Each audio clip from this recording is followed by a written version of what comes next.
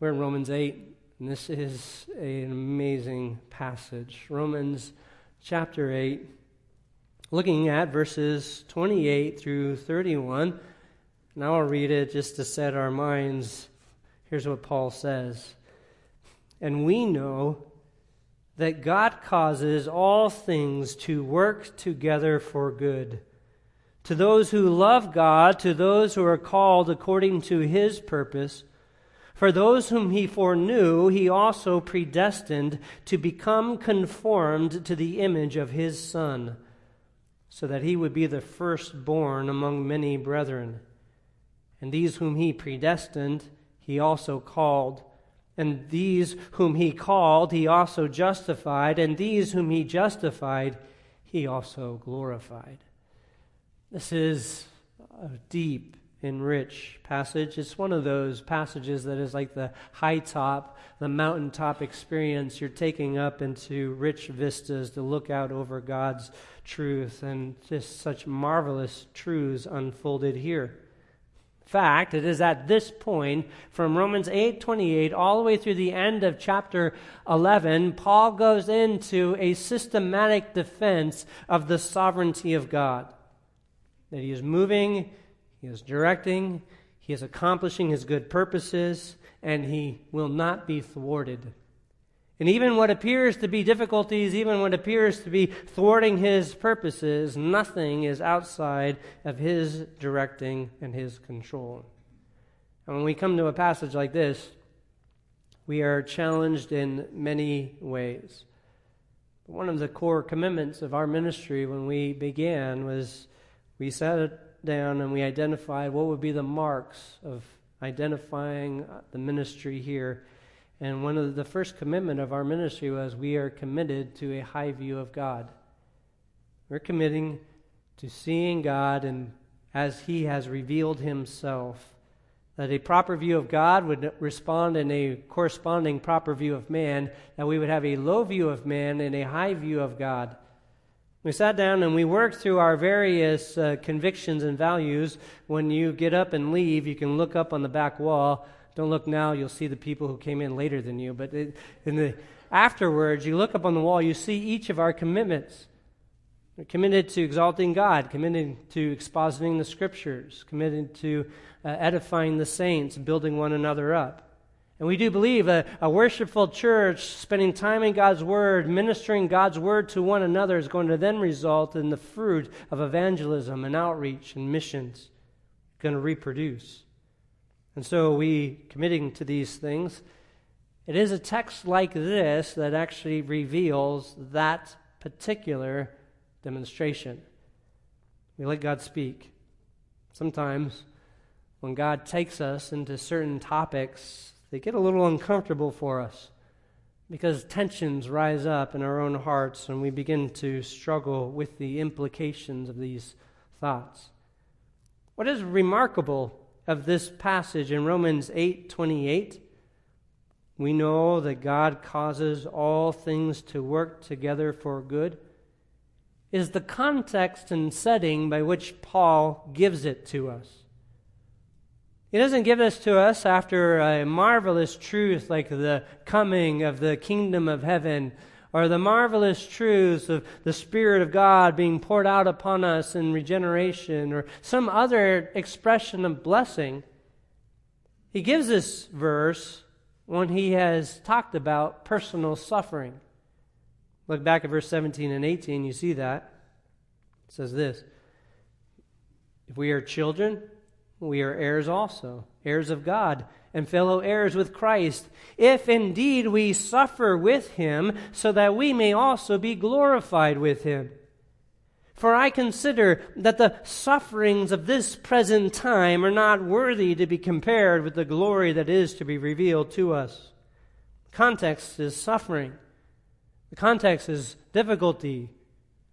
Context in which this verse of God causing all things to work together for good comes in a context where Paul says that the present sufferings of this time are not worthy to be revealed compared to the glory that is to come. This is how Paul begins to shape our perspective here when he's writing. Now, just to understand this a little bit more, this creates a problem for man. Paul, are you saying that all the difficulties that I experience, even this week or this month or this year, God's working in all that? He's working in the death of a young child who died in the crib. He's working in the accident we had. He's working in the loss of job. When I lost my job, I lost my savings, I lost my retirement, I have no future. He's working in that.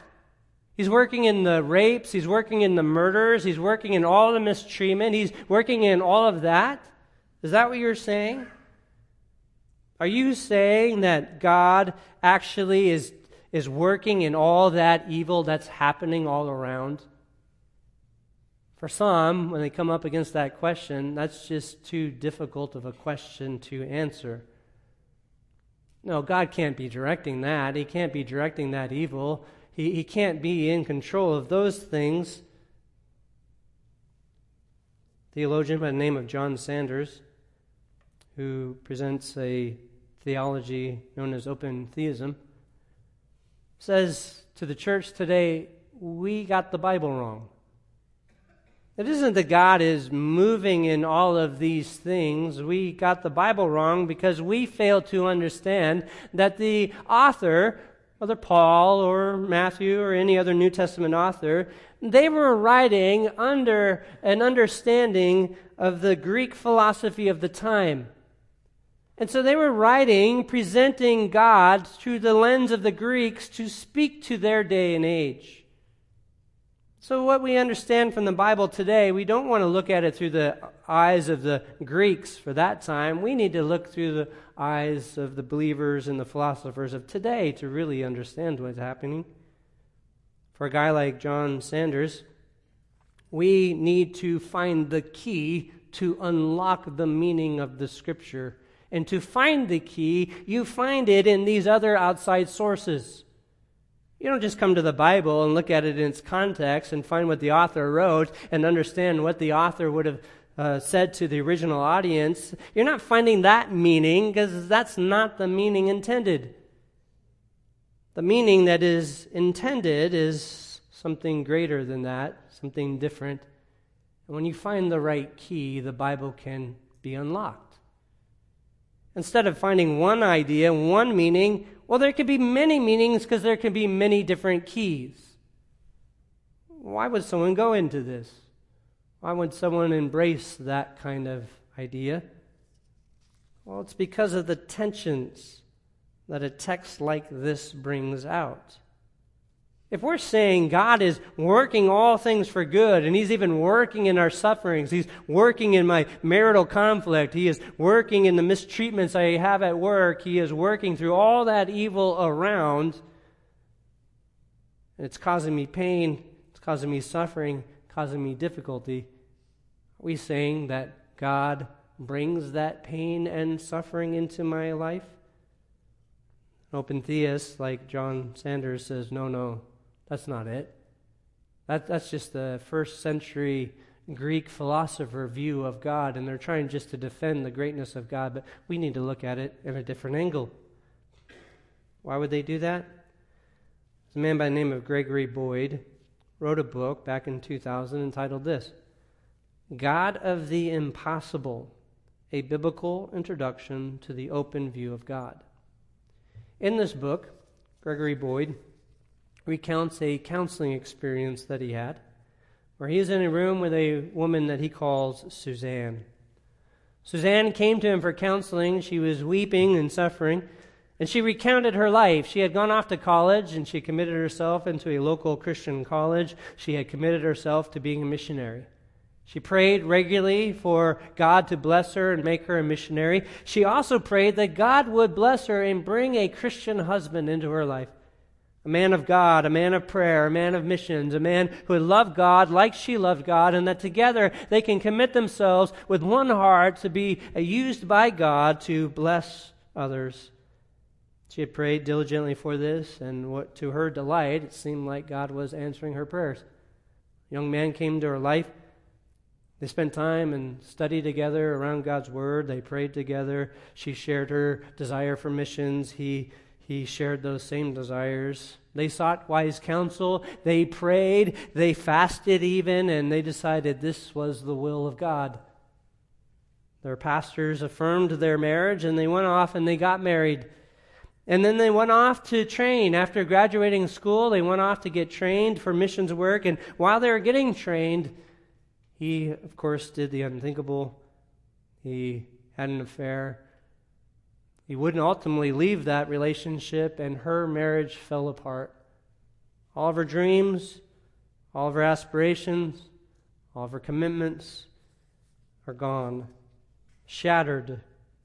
And now she's in Boyd's office. She's sitting down and saying, where is God in all of this? How come I asked him, I pleaded with him for him to direct me, and what happened? Gregory Boyd responded to her with his theology and said to her, God didn't know what was going to happen. He didn't know what was coming next. And he says, she was comforted by this news because she didn't have to abandon all confidence in her ability to hear God and didn't have to accept that somehow God intended this ordeal, quote unquote, for her own good. Yeah, I know that's what the Bible says, but God didn't direct in that way, he says. God wasn't moving there. He didn't have an exhaustive knowledge of what was to come. He didn't know. He was just as shocked as you are, Suzanne. He didn't know what was going to happen. And that was part of the risk that God had to take. God had to take that risk to give you freedom. Boyd, or John Sanders, describing this view of open theism, says there are basically two categories that providence can be directed in, or sovereignty can be directed in. It could be put in the category of no risk or risk. Put in the category of no risk, God is in control of every detail. Everything's within his sovereign control. He is orchestrating all things. There's no risk to God because he controls every event. But then there's the risk category. And in this category, God sovereignly decides to give up all control and to let man go, and what might happen is things that God did not intend to happen. Things turn out in ways that God didn't desire for it to turn out. You see, the attempt is to say that God isn't responsible for this activity, for whatever bad thing that happened.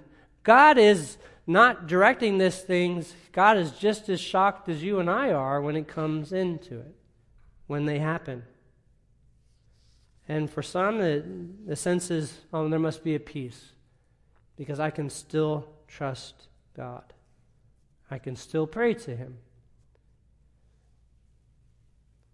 But it brings up a significant question.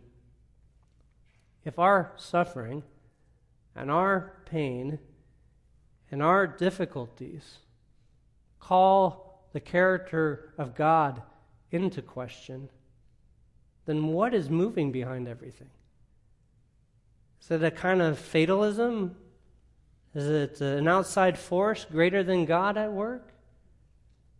I mean, the question for us at hand is this: is God good when we suffer? Is he good when we're sick? Is he still good when we are diagnosed with cancer? Is God still good when we lose our jobs and we lose our savings and our retirement? Is God still good when we are mistreated, when we are insulted, when we are even physically harmed? Is God still good in all of those moments? The answer of the open theist is yes, because God's not around in it. He's nowhere to be involved in it, so he must still be good. The question we have to ask is, but what does God say about it? What is God's testimony? And the testimony is what we have recorded by the Apostle Paul, under the influence and moving of the Holy Spirit, wrote the very Word of God to us, and God says plainly, here's His message. We know that God causes all things to work together for good to those who love God, to those who are called according to His purposes. You see, what we understand and what God regularly teaches throughout His Word is that there is not one stray molecule in all the universe outside of His sovereign directing. There's not one careless word that is outside of God's directing. There's not one activity, one event without God directing and moving. God is accomplishing His good purposes, and He is bringing about exactly what is needed for good to those who love God, to those who are called according to His purpose. What we learn in Scripture is that we don't have to let God off the hook.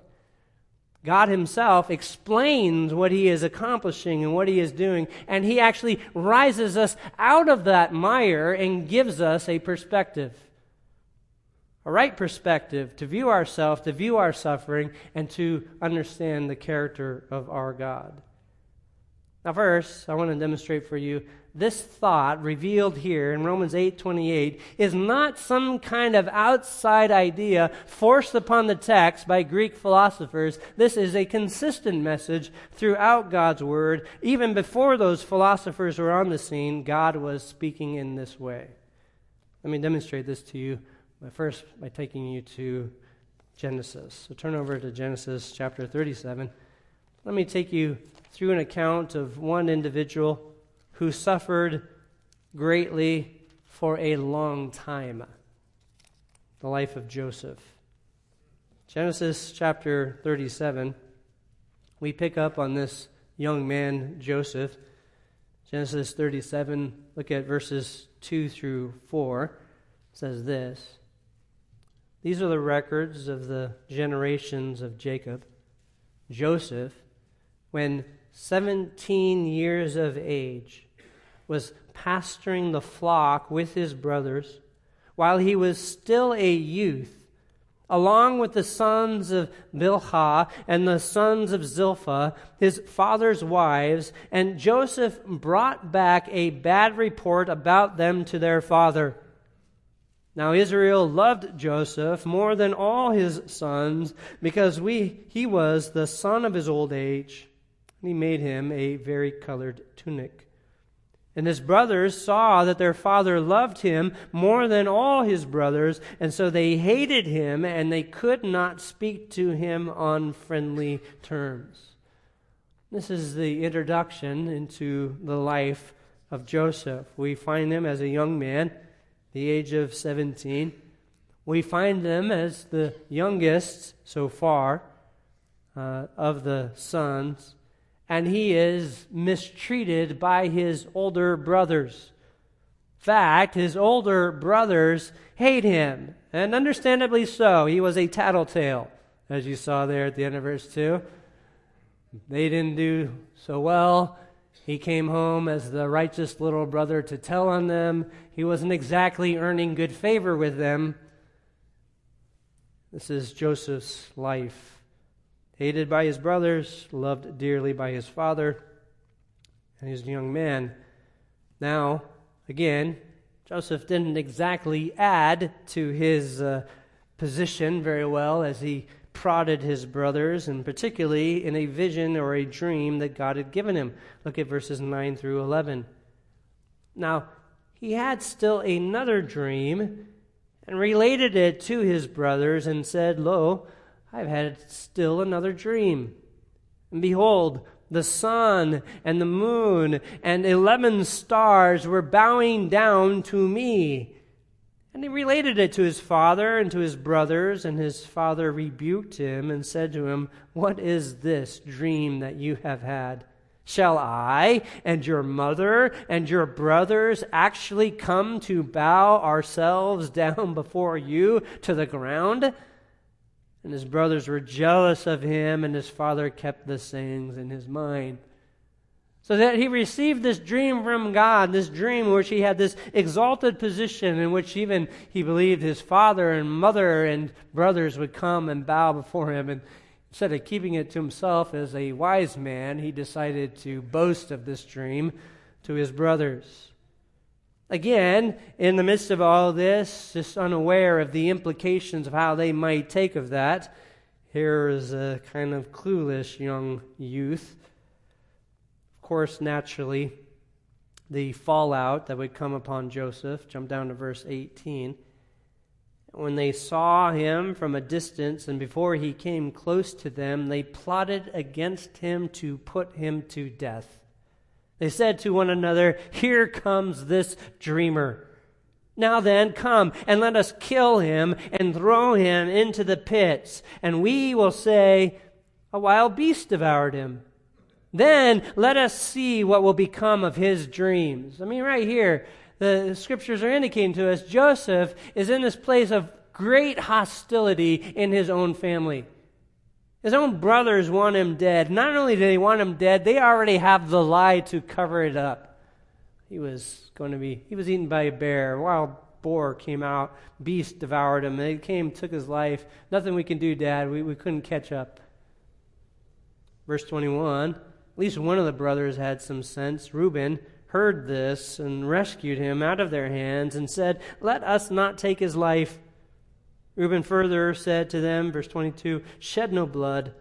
Throw him into the pit that is in the wilderness, but do not lay hands on him, and he might rescue him out of their hands to restore him to his father." The point is, Reuben was going to deliver him. Get their tensions off of Joseph for a moment, deliver him, let him be free.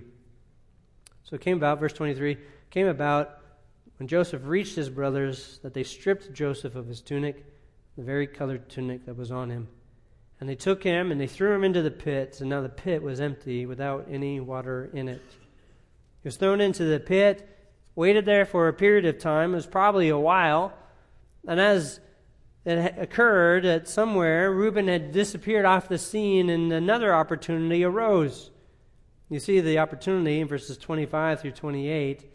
Then they sat down to eat a meal, and as they raised their eyes and looked, behold, a caravan of Ishmaelites was coming from Gilead with their camels, bearing aromatic gum and balm and myrrh, and on their way to bring them down to Egypt.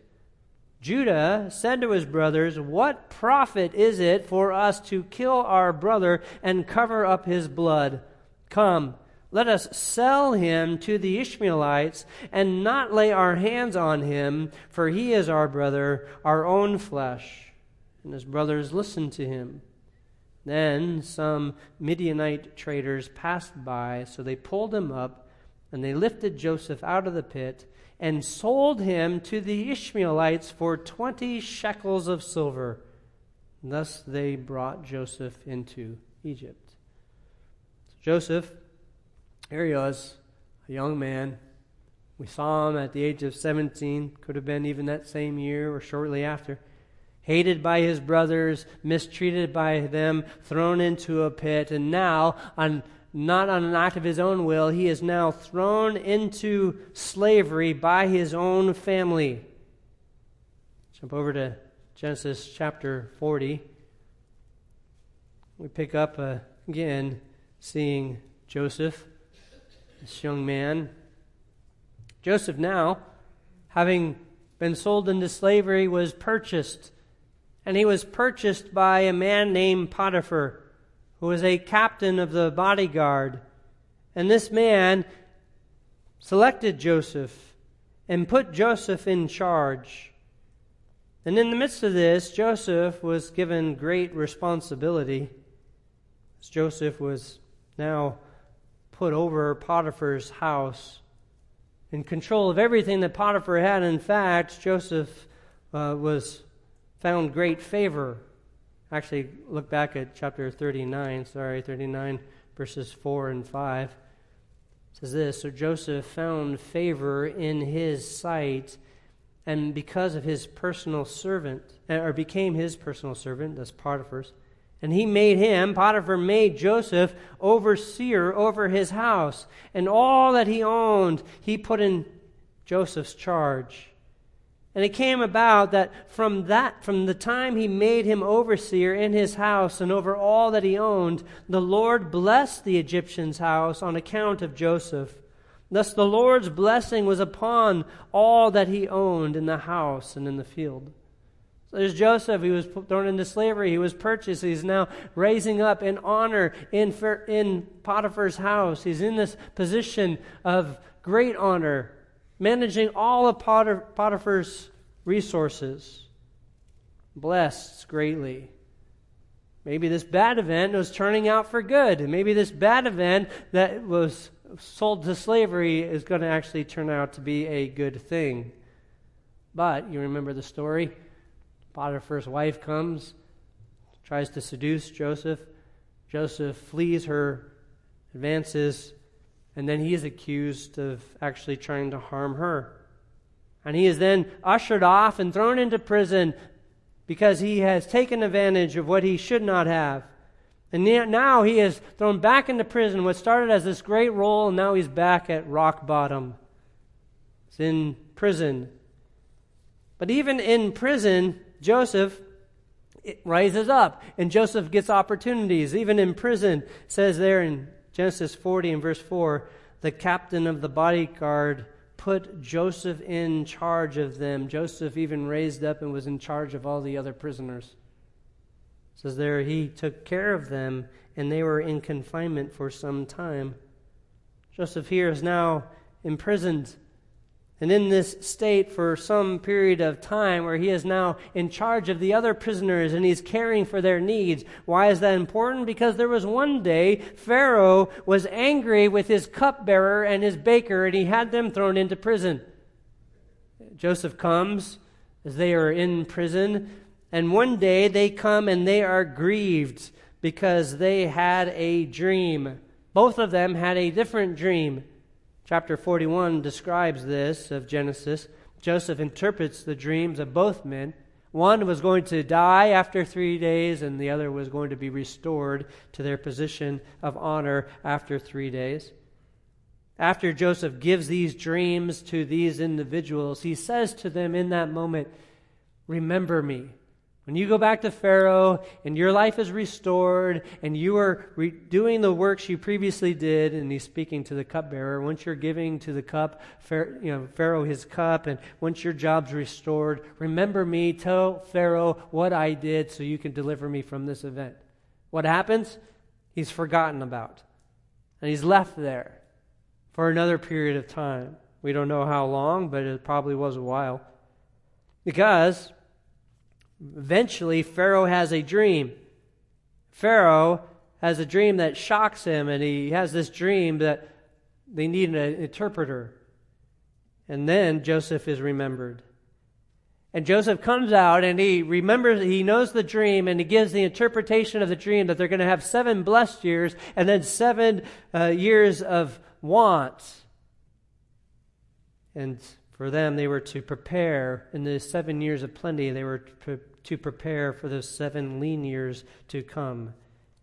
And Pharaoh likes that interpretation. We pick up in Genesis 41 and verse 46. Now notice this. Now Joseph was, notice the age, 30 years old when he stood before Pharaoh, king of Egypt. And Joseph went out from the presence of Pharaoh and went through all the land of Egypt. During the 7 years of plenty, the land brought forth abundantly. So he gathered all the food of those 7 years which occurred in the land of Egypt, and placed the food in the cities. He placed in every city the food of its own surrounding fields. Thus Joseph stored up grain in great abundance, like the sand of the sea, until he stopped measuring it, for it was beyond measure. Look at this. It was 30 when he was put in charge, 7 more years later. So from the time we started to see Joseph, he was 17 years old. He is now 37 years old. For 20 years, 20 years of Joseph's life, mistreated by his brothers, thrown into slavery. Even in opportunities when he's starting to get somewhere, the rug is pulled out from underneath his feet, thrown into prison. He's in prison, he rises up to authority, and then he's forgotten. Finally, Joseph, after 20 years of suffering and difficulty, is in this prominent place in which God has placed him. You, of course, remember the story.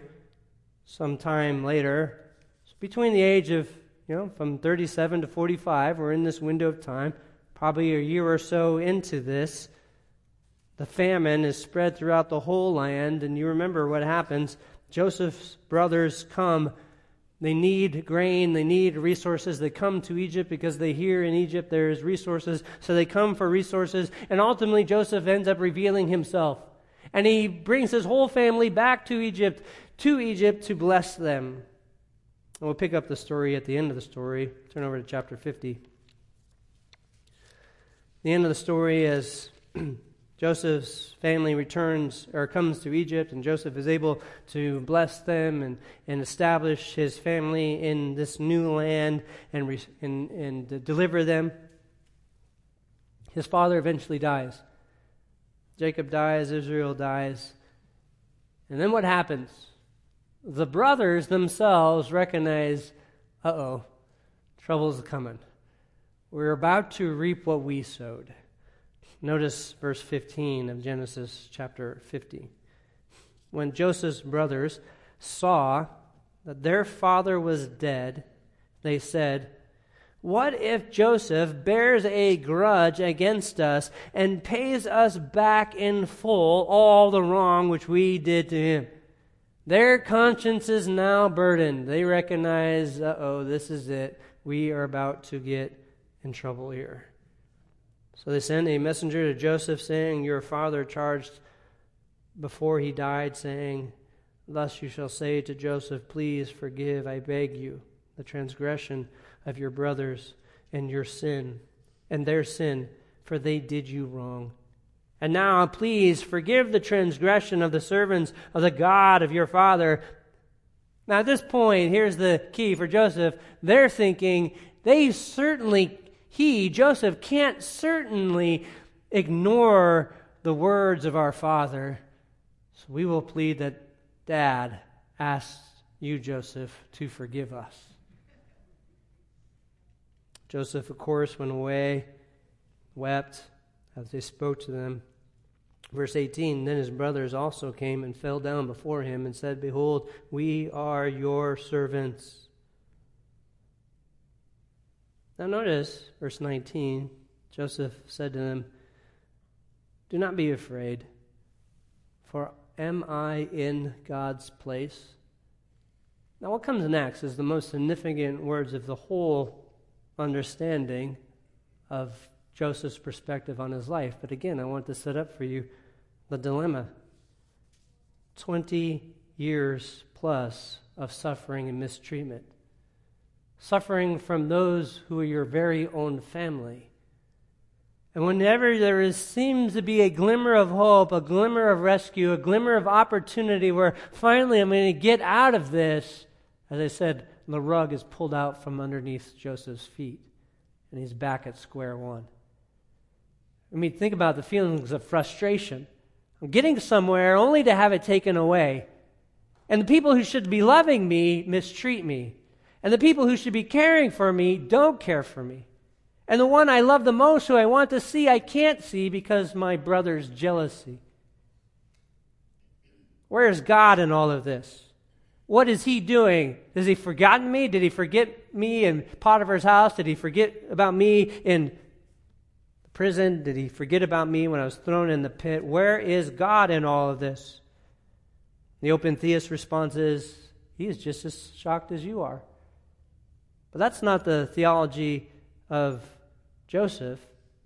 For notice the theology of Joseph in verse 20. "As for you, you meant evil against me, but God meant it for good, in order to bring about this present result, to preserve many people alive.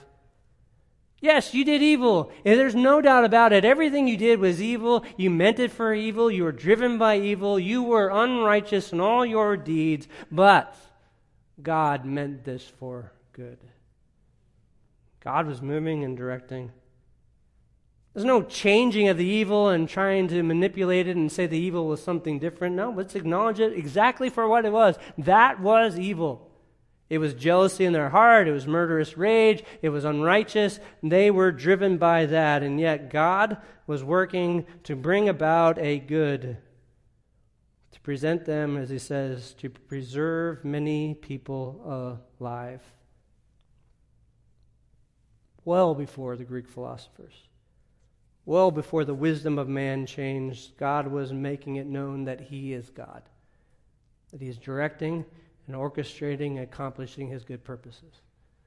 Mind you, this event, if this famine had destroyed Jacob and his sons, God would have been a liar to Abraham.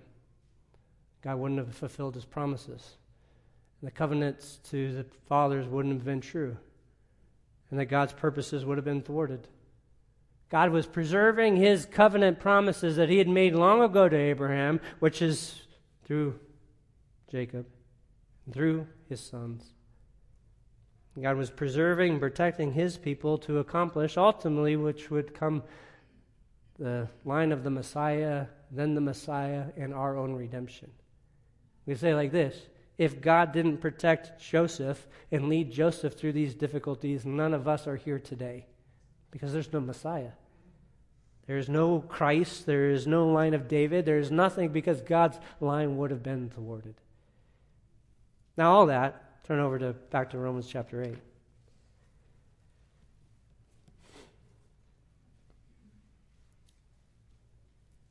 Romans chapter 8, then we'll just briefly fly over the top of this. This is just kind of warm up to create the appetite, so next week we'll get into it more. In this marvelous verse, Romans 8:28, we know that God causes all things to work together for good to those who love God, to those who are called according to his purposes. Nothing is outside of God's directing. He is moving in all things. And even in the context of suffering and difficulty, Paul takes our perspective and rises our perspective up so that we have a proper perspective of even our personal griefs and sufferings. The rich theology that comes out of this marvelous text should comfort us through the midst of our suffering and difficulty. One would ask, why all this suffering? Why all this difficulty? I mean, you could ask Joseph, could say, why 20 years of suffering and difficulty? And I love what the words of Thomas Watson are about this. He says this: a sickness will teach much more than any sermon. So true. So many times the suffering we experience, the difficulties we experience in this world are teaching us so much more because we're learning so much more. Notice just quickly 5 things that Paul brings out in this marvelous verse. First is this: he starts with we know. Oidamen is the word, we know. He's appealing to kind of a doctrine, a source of knowledge that is inherently we know within us. He uses this word many times in the New Testament, but particularly in the book of Romans, a lot of different forms of this exact same word, oida, to know. Here, we know, in the plural. He's used it multiple times in Romans already. It's over in chapter 2 and verse 2 is the first time he used it. He says this in Romans 2:2, and we know that the judgment of God rightly falls upon those who practice such things. We know God's righteous judgments. Chapter 3 and verse 19, the same word is used again. Now we know whatever the law says. We know the word of God to be true. We know the law to be truthful. Chapter 7 and verse 14, we see the same word used again. For we know the law is spiritual. He's appealing to this collective knowledge that the people of God have, that we know as we have spent time in the truth of God's word, we know these things. We know of God's righteous judgment. We know that the law is good. We know that the law is spiritual. Over here in chapter 8 and verse 22, the word is used again. For we know that the whole creation groans. We know we're not alone in our suffering. Even the creation is suffering. Verse 26 says, we do not, or notice in verse 26, in the same way the Spirit also helps our weakness, for we do not know how we ought to pray. It's what we are lacking in understanding.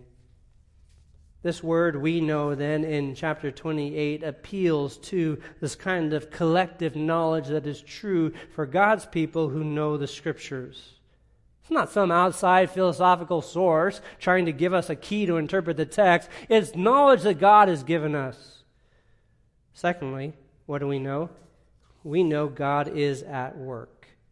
We know we're not alone. We know that God is at work. Is what he says. We know that God causes all things to work together. He is at work.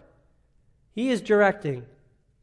I love this because everyone inherently knows that there is a God. You get the natural man praying. He prays to God. I think it's funny. Even the Arminian is a Calvinist when he prays. God, save this person. God, open their eyes. We know God's working. We know God's directing. We know God is accomplishing things. And we are appealing, God, do your work. We inherently know this. As the Scriptures teach, Proverbs 16:9, the mind of man plans his way, but the Lord directs his steps. We plan, we purpose, the Lord is directing. Or Jeremiah 10:23, I know, O Lord, that a man's way is not in himself, nor is it in man who walks to direct his steps. Yeah, I'm moving forward, but you're directing, you're orchestrating. What else do we know? For the third aspect here, we know God's working, and we know that it is towards our good or for good. That's what he says in the text. He's working all things together for good. There is a good work here. It's not to say that, again, that evil is good and it was a good thing that evil happened. I'm not saying that. We're not saying go out and do evil because God's going to make it good. So live it up in evil. That's not the case. That's not what we're saying. We're saying this, that for God's working and God's directing, there isn't any activity that occurs that doesn't have God's good purpose behind it. Some good reason. Something that God is accomplishing. Just think about Joseph's life again, with all the difficulties, all the suffering, all that he faced in life, the mistreatment from family, the mistreatment in Potiphar's house, the mistreatment in the prison, all of that. What good could possibly have come out of that? Well, he says, it delivered the people of God, so it had the fulfillment of God's covenant promises, yes. But even personally, from a corporate level, great, that's good for God and great for his character, but what about for Joseph? Well, he still had a growing faith, so that was good for him. He didn't abandon the faith, and he drew near to God. Even in his suffering, he saw God's good hand bless him and protect him and grow him. And he grew in wisdom, and he grew in understanding, and he certainly became wise in the midst of his sufferings. I thought it was a pretty shrewd act to say to the cupbearer, remember me after I've given you this vision. So he's definitely working behind the scenes. He's growing in a kind of wisdom in the midst of his own personal suffering. He grew. It was good. Next week, we'll try to expand more on that idea of good and what it means for God working all things together for good. But let me point out two more things. It is good for those who love God. Not an indiscriminate good. It is a purposeful good. Here is for those who love God. God is working and orchestrating and moving in everything. That there is no experience, nothing that is happening that's outside of God's sovereign control and directing. And he's directing it for those who love God. To love God, to love his ways, to love righteousness, to love holiness, to love godliness, to love the truth. All of those are signs of those who love God, those who fear God. Jesus says, if you love me, you keep my commandments. So there's the ones who love God's commandments and seeks to keep them. This one who loves God, God is directing and orchestrating everything. And then the last little detail I want to point your attention to, it is for those who are called according to his purpose. Those whom he has called out, those he has selected, And we'll look at this more next week. But it is to say that those whom he sets his love upon, he's called them specifically to himself. These are the ones that he is directing and moving and accomplishing all good things. So here's the point for us. There is no event, nothing outside of God's good directing in all things. No wayward molecule in the universe outside of God's sovereign directing. No circumstance or situation that God isn't behind directing for good to those who love God and are called according to his purpose. What is the good? As I said, we'll answer that next week. But what I would say is this: whatever is happening, even as bizarre and as wild as it may appear, nothing is outside of God's directing. And I thought it was funny this week because I was reading articles and I saw two different events that happened in the news. And these are literally events in the news. One was a plane crash where the plane crashed, but everyone survived, which is amazing. You know, the plane goes down, but everyone survives and they come out of it. God's kindness. And then tragedy on another event where a man was shot when his dog stepped on a rifle and it shot him and killed him. I say, well, never in a million years, if you had to guess, like, how are you going to die? My dog's going to shoot me. You know? Never would have guessed it. I mean, I can't even say it without just laughing, thinking about the providence of God, that would be how one went to glory. And I sure hope the guy's in heaven, because I would love to laugh with him about it. But no, neither detail, neither event is outside of the sovereign hand of God, directing every meticulous detail, from the loaded gun to how he was positioned, to where he was at, to the hyper dog, to every step he knew and directed. You say, well, what good? I don't know yet. But I'm going to find out. I'm going to ask. Because if this is one who loved God and was called according to his purpose, something is being accomplished. God is moving and directing in every way and accomplishing his good purposes. And we are going to come back next week and see, all right, what is this good purpose? Till then, we can understand this, that we can come to the Bible and we can understand what the Bible says, for God is intended to communicate to us.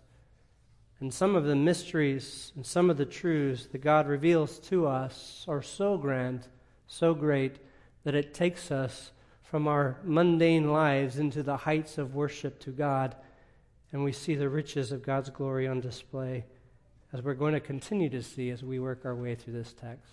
Let's go before the Lord in prayer. Father, certainly give us understanding. Help us to understand your ways and your purposes. Help us to see how you are moving and directing. For indeed, we are awed and amazed that you can take our personal difficulties and trials and sufferings and griefs and direct them in such a way to bring about ultimate good. And even like Joseph, he did not have to lose heart.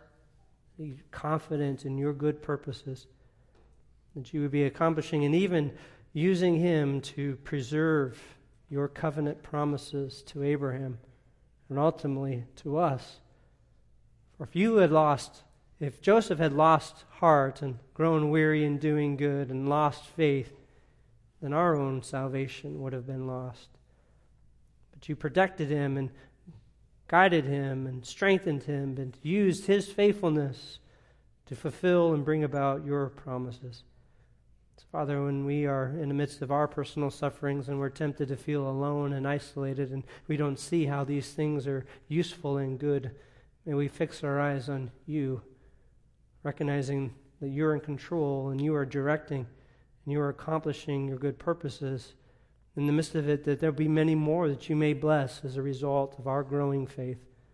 And so may we not be consumed and myopic and self-focused, but may we recognize the rich privilege we have of being a part of your work and then trust ourselves to you by faith and see the riches of your grace on display. For indeed, we are weak. We're feeble in our understanding, and we don't know what is being accomplished.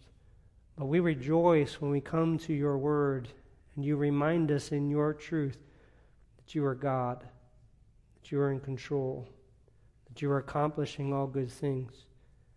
And in the midst of that, our hearts are comforted and we have peace because we are naturally fearful and naturally have gone astray. But it is your word that comforts us and brings us back and strengthens our faith. And so we pray, may the result of be, as we spend our time in your word and increasing in a robust faith, because we are confident in what you're accomplishing. It's in your name we pray. Amen.